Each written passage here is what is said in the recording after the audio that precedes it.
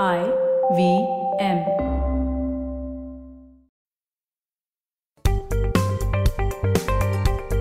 Folks, welcome to Paisa Vaisa, brought to you by Credit, the most rewarding credit card bill payments app. I'm your host, Anupam Gupta, B50 on Twitter. And today's episode, guys, this is why I love doing my podcast. It's a really important topic. Of course, not a topic that's connected with personal finance, stuff like mutual funds and all, but this is about the informal labor sector. I'll tell you, this is one of the biggest things that India needs to get right.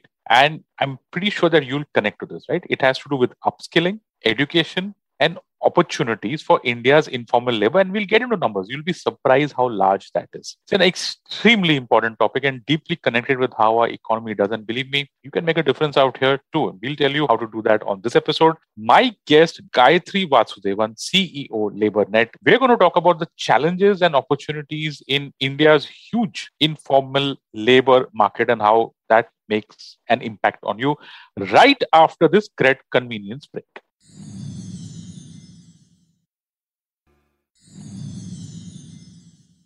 Gayatri, welcome to Paisa Vaisa. Thank you so much for doing this for our listeners. A brief introduction for our listeners to what LaborNet does. We'll go into detail in the second half. So, thank you, Anupam, for inviting me. And LaborNet is actually, one could say it's two entities. Entity number one looks at how do you give full-time wages. That means with Social Security. Anybody who gets a monthly wage with PF and an ESI is a formal worker. So we're trying to get people into the formal work stream, which is part of what LaborNet does. And the second part of it is how do you get regular work, which is also. So LaborNet really does what we call Sahi work. So Sahi work, as you would assume, is right work. We want people to get regular work. We want people to get monthly wage. We want them to get Social Security. The other entity, which is also part of LaborNet, which is the Sambhav Foundation, looks at all the support that a person needs to get to this point, which means how do you skill, upskill, reskill, duration that is needed, because there is 80% of our population who does not have any certification. That means they finished 10th standard, don't have any certification. And these are not aliens,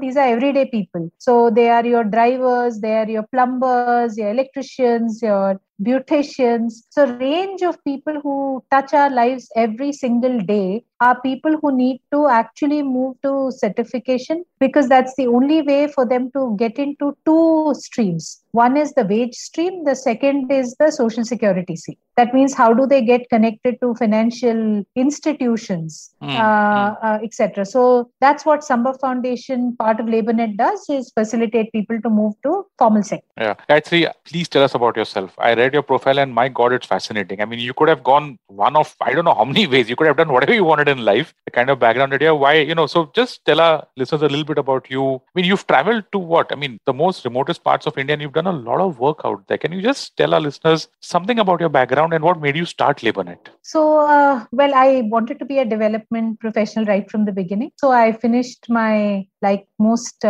people in their 20s, which is decades back.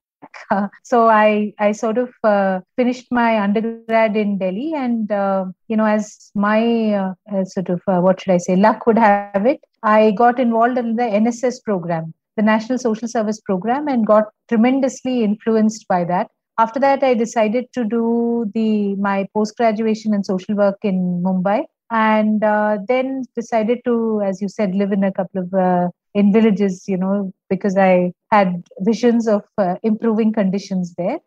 Post that, I joined the ILO and spent about 8 years in ILO formally and 2 years more like a consultant. And that period was really an awakening for me. I realized my first stint as a researcher come activist living in a village didn't satisfy certain things that I needed from a macro perspective. In ILO, it gives me a macro perspective, but I knew that I wasn't able to address through state systems alone several issues, and therefore LaborNet. So the idea was that, the reason why people cannot move to, let's say, there is people and other people. So we are all, it's just a lottery where you're born. So we're all lucky to move to the other people, and the real people are unlucky to be where they are. So we believe that if you give the support system, then they are able to reach where the other people, which is you and me, are. So that's what LaborNet is about, creating capacity, creating an environment to help people reach to, they may not get a full-time wage, but at least they need to have all the other support systems which mimic a full-time wage. Just amazing, right? Because after ILO, you could have just gone into, I don't know, lobbying, think tanks, and just ensconce yourself in Delhi. But I'm really impressed. I mean, it's an honor to have a guest like you who does such deep work in this very important sector. So I want to go back to your answer that at the start where you spoke about informal labor. Let's go deep in that, right? Because you mentioned that 80% of India's labor force is in the informal sector. It's got absolutely no recurring salaries 12 months of the year. It's got no provident fund. It's got no safety nets, right? And a lot of us want to talk about it as a gig economy or whatever, but it's a very diverse space, right? It could be your drivers, it could be maids, it could be someone working at a shop, right? These people are all informal labor. I wanted to just tell our listeners about the challenges that this very large labor force that's critical to India, what are the challenges that they face? You touched upon them in the start. Let's go into detail about them. So, I think the last year is the best year to actually discuss it. It's sort of thrown it in our face. Let's take an informal sector.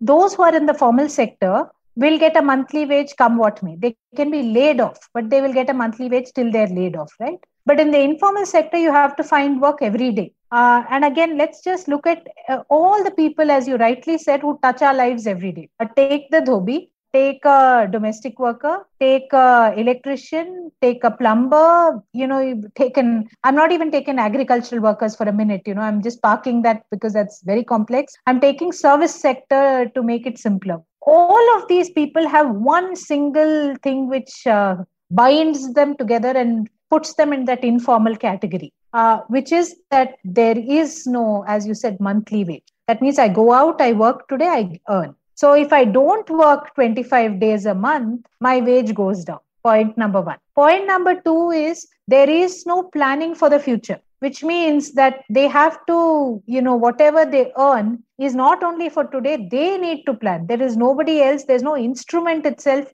which looks at savings for the future. And as you would appreciate, most of this is manual labor. And therefore, there is a time, I often think they're like, sports people or artists, they have a finite time because how much can your body really work when you're older? Which means that you need to make as much as soon as possible because you're not going to be able to make faster.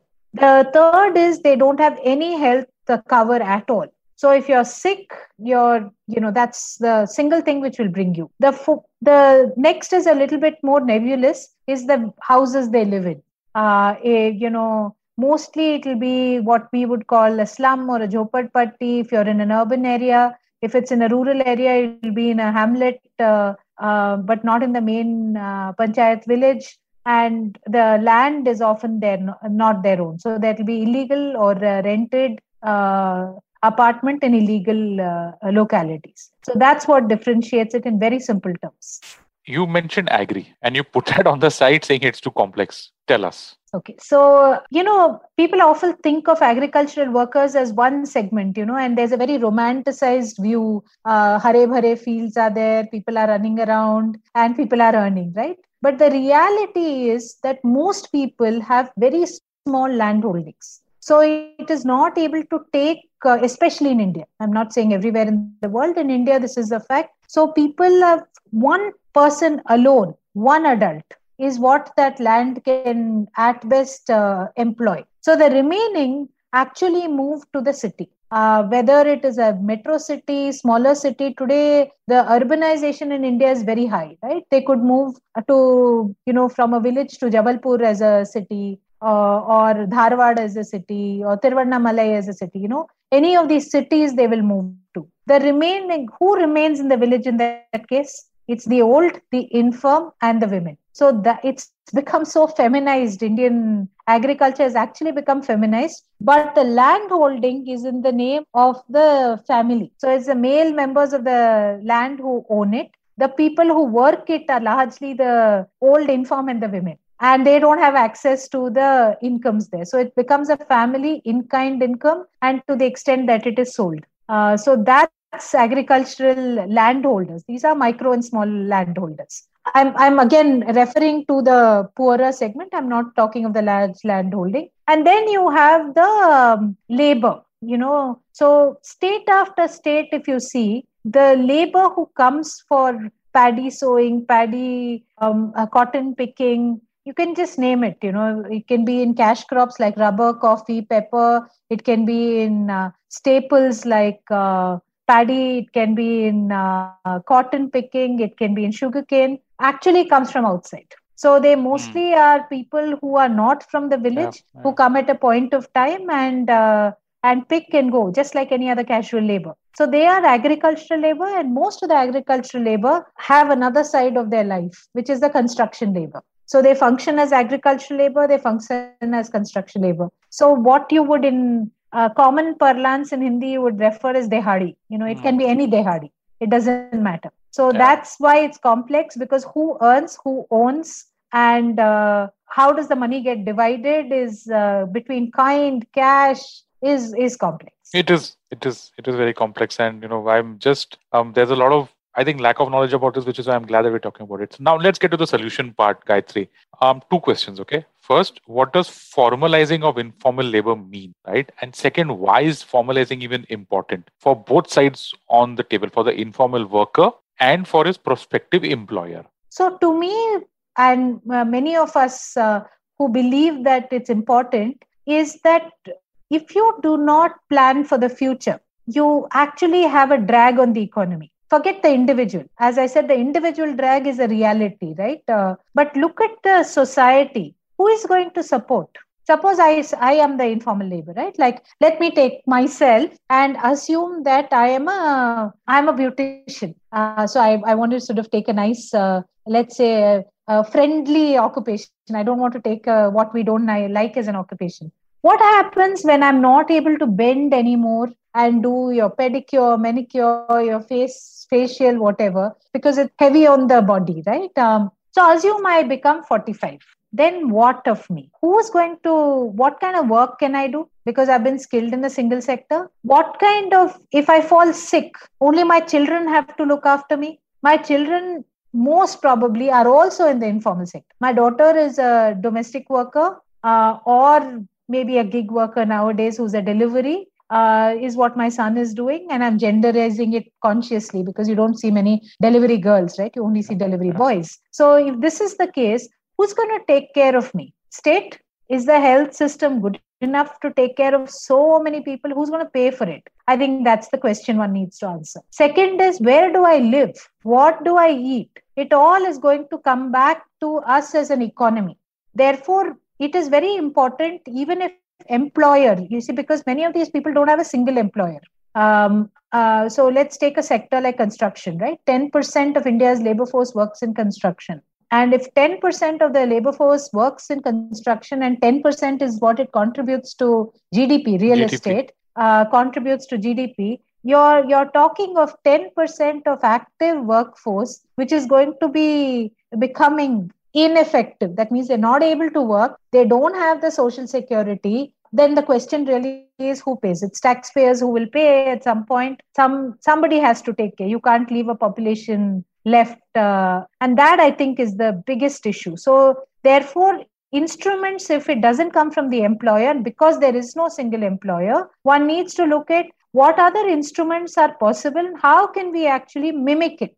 So can we create, like yesterday, I was listening to interesting things called community health insurance. So without a TPA insurance provider, can we actually have community health insurance? Can we have, similar savings bankings that are available? Because we need to create it. The time is absolutely right where we can't walk away from roti kapda makan for those who don't have it after a point. Yeah, I mean, it's something that's so critical to our labor force, right? We like to talk about demographic dividends for India, and the stock market keeps on going up and whatnot. And I'm pretty sure that the entire labor force employed by all our listed companies would hardly be anything. I think Absolutely. TCS is the largest employer, and it's because of obvious reasons. Probably Reliance is next. But you spoke about gig economy in your previous answer, right? And we know the gig economy is growing by leaps and bounds. And we've also had controversies over the living conditions of them, which is probably a good thing because it's high high time we start having that kind of discussion. Tell me your views on that, Gayatri. The gig economy, labor out there, what are the challenges and opportunities for the informal labor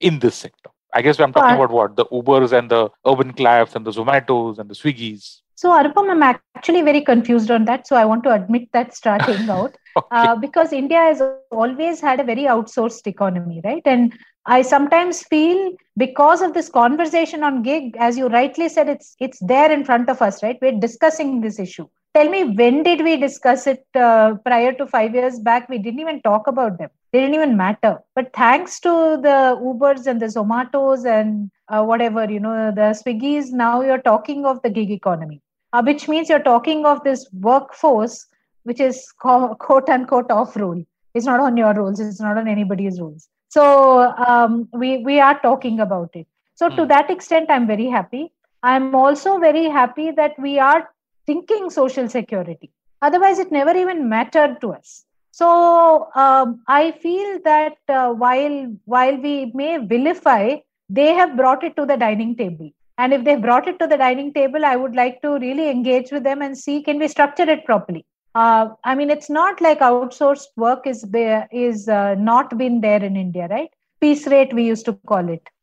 So many buttons stitched, so many zips done. A classic, actually, even better one is jo aapko anaj lata hai, the hamalis who bring it are always paid by the number of bags. So, and those bags are huge, 25 kgs, 10 kgs, they pick up on their bags. And this is the one which brings rice, paddy, etc. to your warehouses before gig. I'm saying this is all in the traditional everyday economy. So in that sense, I do feel that a legal cover will come because people have become a little more aware. And this is because these companies have sort of raised so much money that everybody feels, are they exploiting? But the point, I think, is that these systems, piece rate system was always there. So the piece rate system was never recognized. It never had any intervention. So now I think with all of us talking about it, we will think of solutions. And that's why I'm confused, right? Should we say gig is bad? Well, it's always been there. Piece rate has been the maximum paymaster. From your chicken curry work, the person who did, to your buttons who sewed, to your zips, the person who did, everything was piece rate. In construction, your houses you construct, piece rate. Paint ko, you say per square feet, I'll do it per tonnage, whatever, hamalis, as I said. So to that extent, I want to say that I'm upbeat. Yeah, of course, these are very important conversations that need to be had. I mean, this country needs to generate crore jobs per year. I think 10 million is the number. That's the kind of run rate that we need to, and those are jobs. Anyway, for last question before we go into the break, I think let's talk about plugging gaps, right? There are gaps in education, gaps in employment, gaps even in entrepreneurship, right? And formalizing informal labor can actually help. I mean, there is a role out here. How do these pieces fit in the bigger picture? So let me start with entrepreneurship. It's one of these strange things. For the educated, you have accelerators, you have incubators, you have chances of failures. Even if it is socially, there's a little bit of stigma or maybe a lot of stigma, you have them. But for the self-employed, every day is entrepreneurial for the micro entrepreneur. But we like to put them into that self-employed category. A person who's self-employed has to be very entrepreneurial, because they have to go and look for work every day or,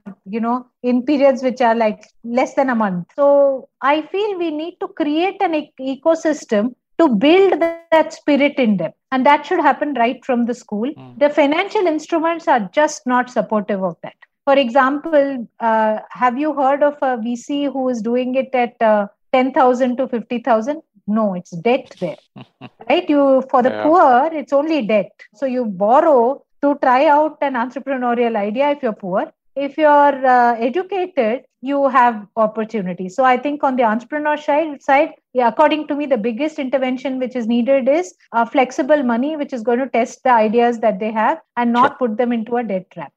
Second, as you said, is is those who are daily wage workers who are paid on a weekly basis or a monthly basis, but are informal. So this is your Kirana shop person, for example. he or she is paid on a monthly basis, but they don't fall into any economy. So there, I think the key is looking at upskilling and reskilling.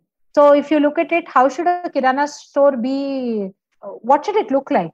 How should storage happen there? How do they read discounts? How do they get? So these are all tremendous digital, both literacy, numerical literacy and digital literacy, which needs to come in to push them within Kirana stores to a higher order, because you can do multiple things thanks to technology today, as well as earn better. Yeah. And there is a whole host of people who are in this category. That means they get paid, but not get paid in a formal manner. The third is in the MSME sector. MSME sector employs a lot of people, but it is, if there's an English word, it is pygmyized.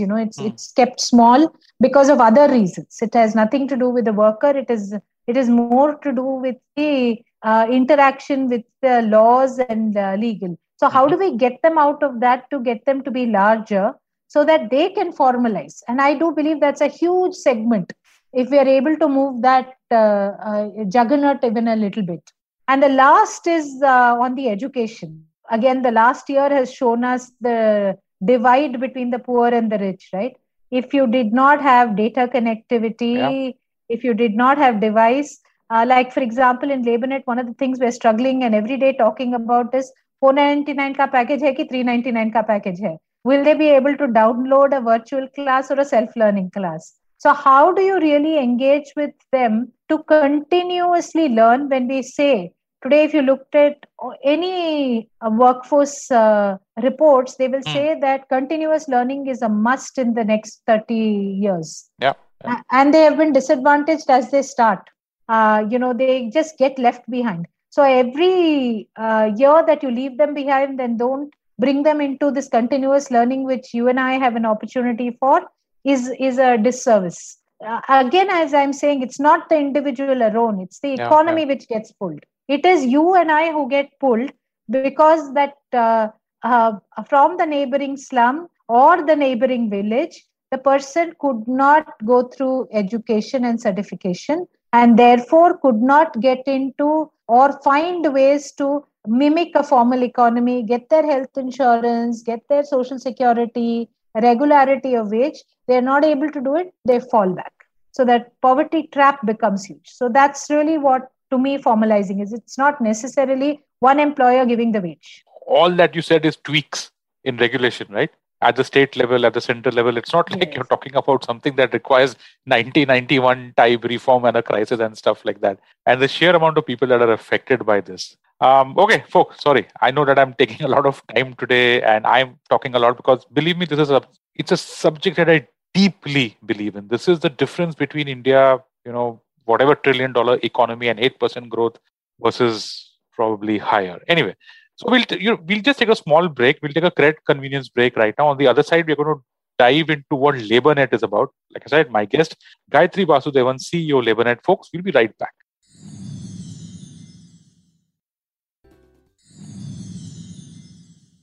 And welcome back to this really special episode of Paisa Vaisa. Gayatri, okay, tell us about LaborNet. When was it formed? You got an association with the Michael and Susan Dell Foundation. Super strong backers, I guess. Tell us about that. So LaborNet was formed in 2008. As you rightly said, Michael Susan Dell Foundation is our impact investor. So there are a set of investors, who are called impact investors. So we luckily have angels also who are impact investors, as well as 3 very credible institutions. You don't have a massive VC writing $100 million checks to you every quarter. I wish, but no. So I think what is very nice about investors such as Michael Susan Dell Foundation is they are very long-term investors. They give space and time, and they look at multiple financial instruments also. So while they may have initially put equity when we were having a slightly tough time, they were looking at the way in which we could access debt. So they had a debt instrument which they brought in during the COVID times to our not-for-profit Samba Foundation. They did a grant. So there's a variety other than technical expertise that they bring in. And I'll tell you why it's important is even in social enterprises, while India doesn't have a very defined way of calling a social enterprise, it doesn't. So these entities, because we work with very thin margins, we are looking at sustainability. We don't want to be completely grant funded all the time. See, there's an arm of us which will have to work with grant funds, but the other arm cannot work with grant funds. We need to create sustainability. You need very flexible and a multitude of financial instruments to make that happen. So Michael and Susan Dell Foundation first invested in us in 2013, and they have continued to be one of the most supportive investors that we've had. Okay. I saw your website, and your website states that you target corporate, educational institutions, government, and individuals. Walk us through each of, because all four of them are quite interesting. How do you do this? So let me take corporate first. So there are companies. Okay, let me take a concrete example, right? Like, for example, if they are fabricator companies, fabricators are on aluminum. In all the big high-rise buildings, you have the aluminum windows are all done by fabricators. So there are companies which sell, these pipes, aluminum pipes, and they need fabricators. For them, they are their market influencers. But for us, they are informal sector workers. So we look at skilling and reskilling them. Now, let me take a example closer to home. Let's take a plumber. What is your biggest complaint with a plumber? Usne aake kiya, par I bought a Jaguar tap and kharab karke chala gaya. So this will be, you say the guy just doesn't have the skills to do it, has never been certified. So what we do is we try to engage with corporates and get the real and most relevant product training through them, the content through them, and then we deliver it. So all of them are not still onto the digital platforms, So they need physical. So we bring them together. We certify them using the government certification systems. So we try to bring them in so that if they get a government certification, they can then use it for other identity purposes, for social security. So that's with corporate. Now with educational institutions is we, in 2013-14, we were working very closely with the government to bring in vocational training into schools. So today we work with about 50,000 students. We have deployed about 400 teachers. So instead of a third language, India has a 3-language policy. That means you do English, Hindi, and Kannada or Marathi or Punjabi or Urdu or Sanskrit or whatever. Instead of the third language, a child can take a vocational subject. So in government schools, we have introduced it as a board subject. So we deploy the teachers to do it. Similarly, with colleges, we have 12 colleges in which we are running BVOC programs. The idea is to create employable adolescents who will become young people who can decide whether to do graduation, but have the choice of actually having a skill even before they hit the labor market at 18. Then was government. So government, our relationship has been more with National Skill Development Corporation in Ministry of Skill Development and Entrepreneurship, to look to see can we create, transferable credit-based certification, which means that currently, for example, one of my pet projects we are looking at is vaccinators and community mobilizers, right? They're already nurses, dentists. By Ministry of Health's guidelines, a pharmacist, a dentist, a nurse, an auxiliary nurse, midwife can all vaccinate, they can inoculate. But pre-COVID, they may have all done maybe 20 inoculations in a month. Yeah. Now they have to look at the scale they have to do. So we've been working with the Health Sector Skill Council and National Skill Development Corporation to look to see can we actually, train them to ensure better speed of vaccination. That means declutter the role. What can be done by somebody else? Data entry can be done by somebody else. Community mobilization can be done. So they have more time. They can focus. Somebody else cleans it. So we sort of created it think of it like a marriage hall, right? Yeah, so I was thinking of the Anganwadi workers and their, who are the PhDs for the Pulse Polio program. I was thinking on those lines, but I get what you're saying. Pulse Polio, you see, is doesn't require. Intravenous, right? That's why they call it jab. And so therefore, it's not everybody who can just very easily do it. It's not complicated, but they have done it, but they need to speed up. Sure. So we launched that training program. So that's with government, work with them to create credible certification, which can be transferable from a credit perspective. And from individuals' perspective, we're constantly trying to engage with individuals on two forms. One is our not-for-profit Sambhav Foundation to come in with cash in kind and be part of our sort of movement in a sense. The other thing that I really think with individuals, which we haven't really done, but we would really like to do, is communicate with them and explain, just like you're doing, Anupam, like you gave us an opportunity to say these are not people out of the world. You're dealing with them day in, day out, every day. And they are the majority of people you're dealing with, from your Kamwali Bai to your Dhobi to your electrician and plumber, whoever, you're dealing with them every day. So can we really look at creating community-based movements to look at, their stability? So I'm getting into that right now, right? Because now I'm going to come, my next questions, the last two questions, in fact, are from a listener perspective.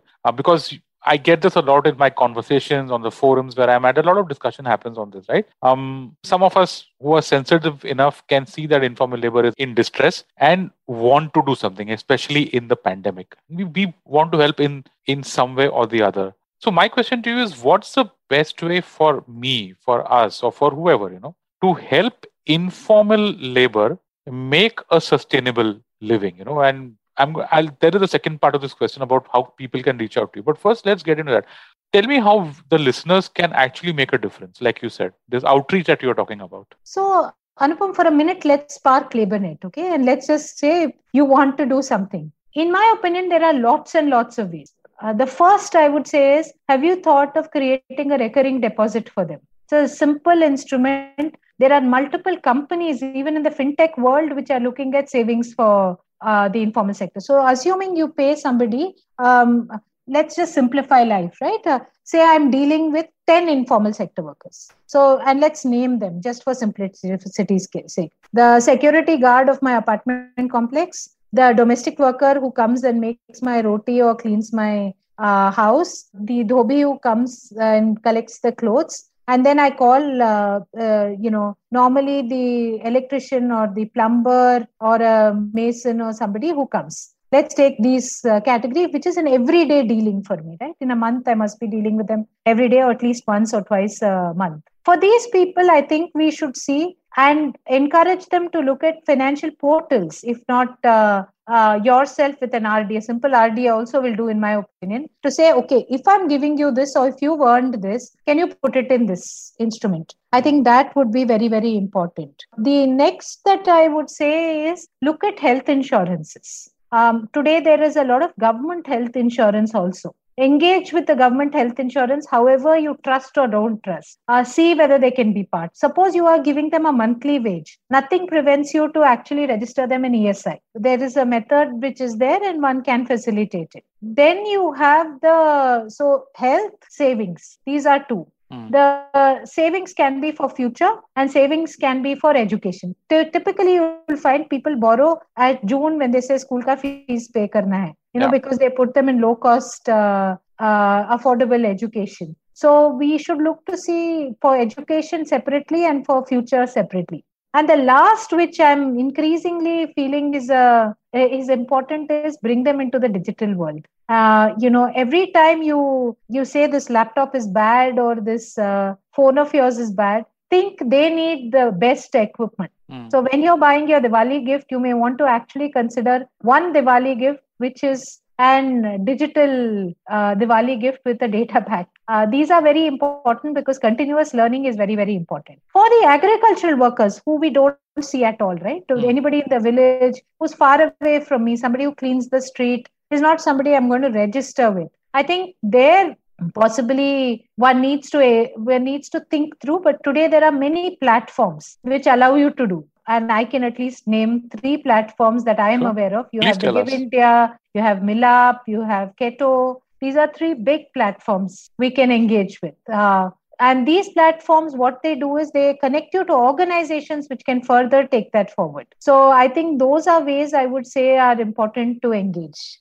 I had a conversation with a few of my friends who asked me, Acha, tell us, I want my maid to start an SIP. And, I was like, does she have health insurance? Nahi, wo pata nahi. And I was like, guys, what are you even thinking out here? I mean, I get that mutual funds are important and this and that, but I'm going to recap for our listeners what you said. Recurring deposit, lovely instrument at a bank, simple to execute, small amounts each and every month. Remember, interest compounds on that. Second, health insurance, right? And and that is something that even the government provides. You can look at the central government schemes that are there. And third is the digital thing. Could be a laptop, could be a mobile phone, folks. That is how you help the informal labor that touches your lives. And like Gayatri said, there are probably 10 of them, if not more, that you deal with on a day-to-day basis. Okay.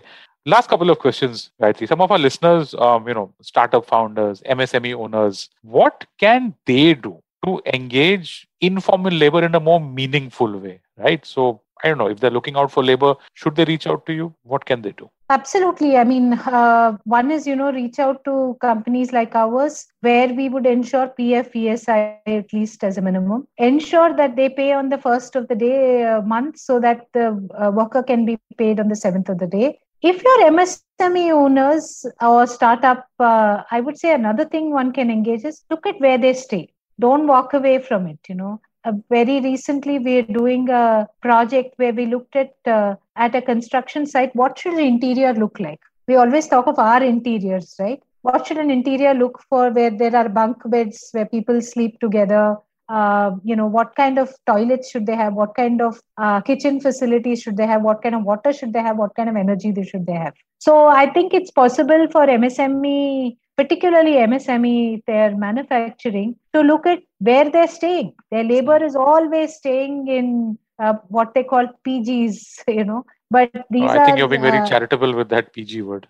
Yeah. So absolutely, Anupam. So I think we should look at all of these things and see, create a form of better living conditions. I am firmly of the belief if living conditions are better, they will not fall so sick. There will not be so much absenteeism.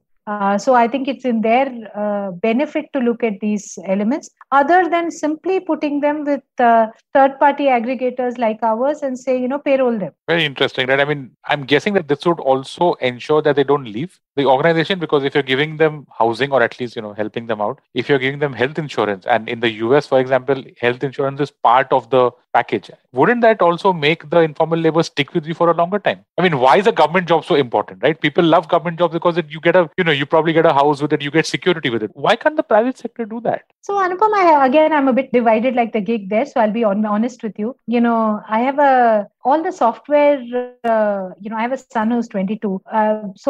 He's just got into the labor market, and I see all of these, youngsters talking about 2 years, 3 years, and they'll move. And we consider it okay, right?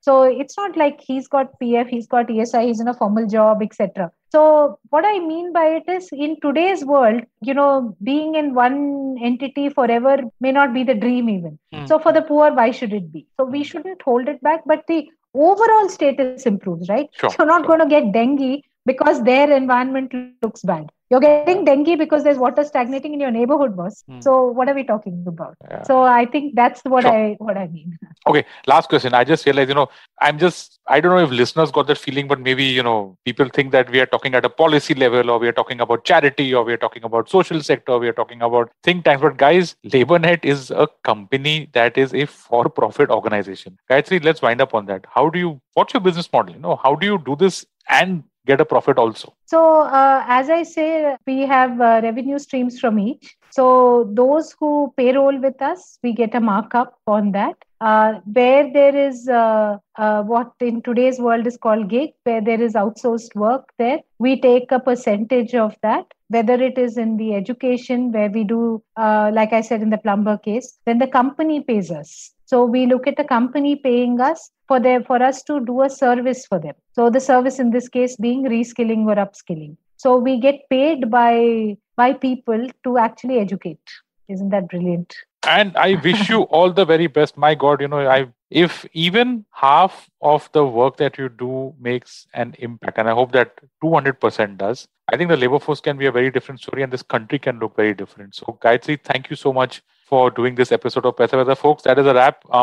I'm sure that you heard the last two parts because they were really important. Just recap them any which way. Start a recurring deposit, get health insurance, and give digital products to the people who touch your life in the informal labor segment. And if you're a startup and if you're an MSME owner or whatever it is, look at housing, look at health, and look at associated factors.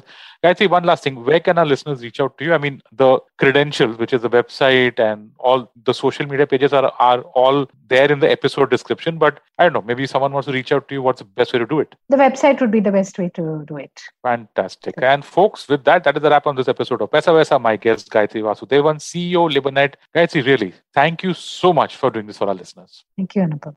And now, folks, the credit privilege tip of the week, recurring deposits. Yes, think of them like SIPs with your bank. These are nice and convenient ways to do tiny savings. Okay, check out the various options at your bank. Of course, typically they don't feature this very prominently, but they're interesting ways to inculcate a savings habit. Recurring deposits means keep on depositing a small amount of money in your bank, or could even be a large amount of money in your bank account month after month after month. Helps you in your savings habit. And that there is the credit privilege tip of the week. And listeners, if you like this podcast, don't forget to check out other interesting podcasts on the IVM network. You can listen to us on the IVM Podcast app or ivmpodcast.com. You can also follow us on our social media. We are IVM Podcast on Twitter and Instagram. And if you want to reach out to me, I'm your host, Anupam Gupta, B50 on Twitter. And thank you so much for listening to Paisa Vaisa.